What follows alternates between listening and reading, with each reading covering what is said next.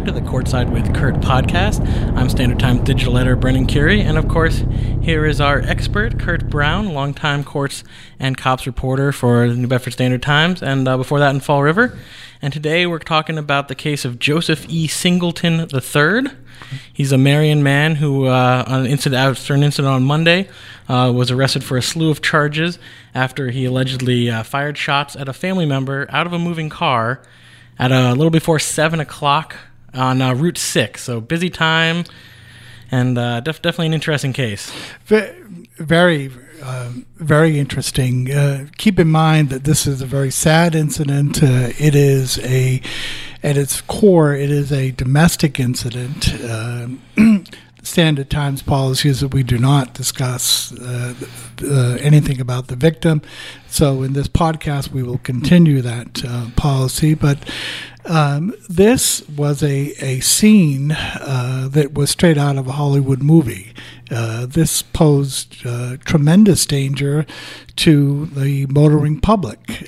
Just imagine, if you would, about 6:50 on a Monday night in Marion on Route 6, a heavily traveled section of Route 6, a motorist in a Ford Mustang following another vehicle, leaning out the vehicle and firing between 4 to 5 gunshots from a 9mm handgun at another vehicle.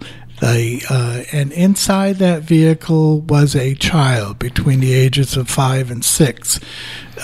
Two of those bullets landed, came to rest inside the trunk of the vehicle, and police also found 4 shell casings, spent shell casings on the ground. And there was an interesting part in your story where the child had actually asked his mother what was happening as they were getting shot at, and she had to tell the child, or the person had to tell the child to get down, put their head down. Something you would, like you said, Hollywood, you'd see out of a movie. So very scary, very very dangerous incident. It's a domestic, but we don't know the relationship between Mr. Singleton and the victim. But it happened near Giffords Corner Road. That is correct. They were westbound on Route 6, like you said, just a little before 7 o'clock on Monday night. And then when police got there, they actually were able to they saw him still driving the car, correct? They asked the victim where he might be, and the victim told police where he worked. They went to Mr. Singleton's home, and then they saw him leaving the house, and they proceeded to follow him. He picked up speed, tried to get on 195, lost control of his vehicle, and then he crashed into some trees. The one thing that I omitted from this is that at the very outset, the victim had an argument with Mr. Singleton. The victim left, and Mr. Singleton, according to court documents, and our story is based on reports from police and also from court documents, he rammed her car with his vehicle, and then he took off, and then he followed her and subsequently fired the gunshots at her vehicle. And I believe he reached speeds of up to 75 miles an hour on some roads that is correct. Probably shouldn't be going that fast on. So endangered people once again during the police chase. Yes, you're absolutely right, and that is a very, very narrow stretch of road.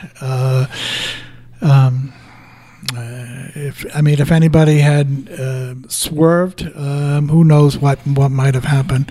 But it is the gunshots, firing them on a public way at a busy time of the day or busy time of the evening. That makes this case unique and makes it very disturbing. in my history of covering court cases and crime, I have rarely seen this. I saw it once before in a drug case. I think it was on Route 24, where some bad guys were firing at other people on a vehicle. I believe it was on 24, but I could be mistaken. But it's extremely dangerous. Absolutely, yeah. It doesn't get much more dangerous than leaning out the car window of your car and firing shots at another car, allegedly, according to police there. Yeah. So where does the case go from here? He is being held without bail. He appeared Tuesday in Wareham District Court. The Plymouth County DA Tim Cruz requested a dangerousness hearing, and as they do, you're held without bail for the dangerousness hearing. It is scheduled for Friday in Wareham District Court. And he faces a slew of charges. Sure, I'm going to read them to you because my attention is going to be diverted to papers, so I want to because I want to get them. There's that many charges, yeah. And right, he is charged with 2 counts of attempted murder, 4 counts of discharging a firearm near a highway, threats to commit a crime, witness intimidation, 4 counts of discharging a firearm within 500 feet of a dwelling, resisting arrest, malicious destruction of property over $250, 2 counts of assault and battery on a family member, kidnapping, negligent operation of a motor vehicle, failing to stop for a police officer, and failing to stop or yield because he went through a stop sign. One of the other things as I'm looking down at my story is that the victim in this case was just horrified.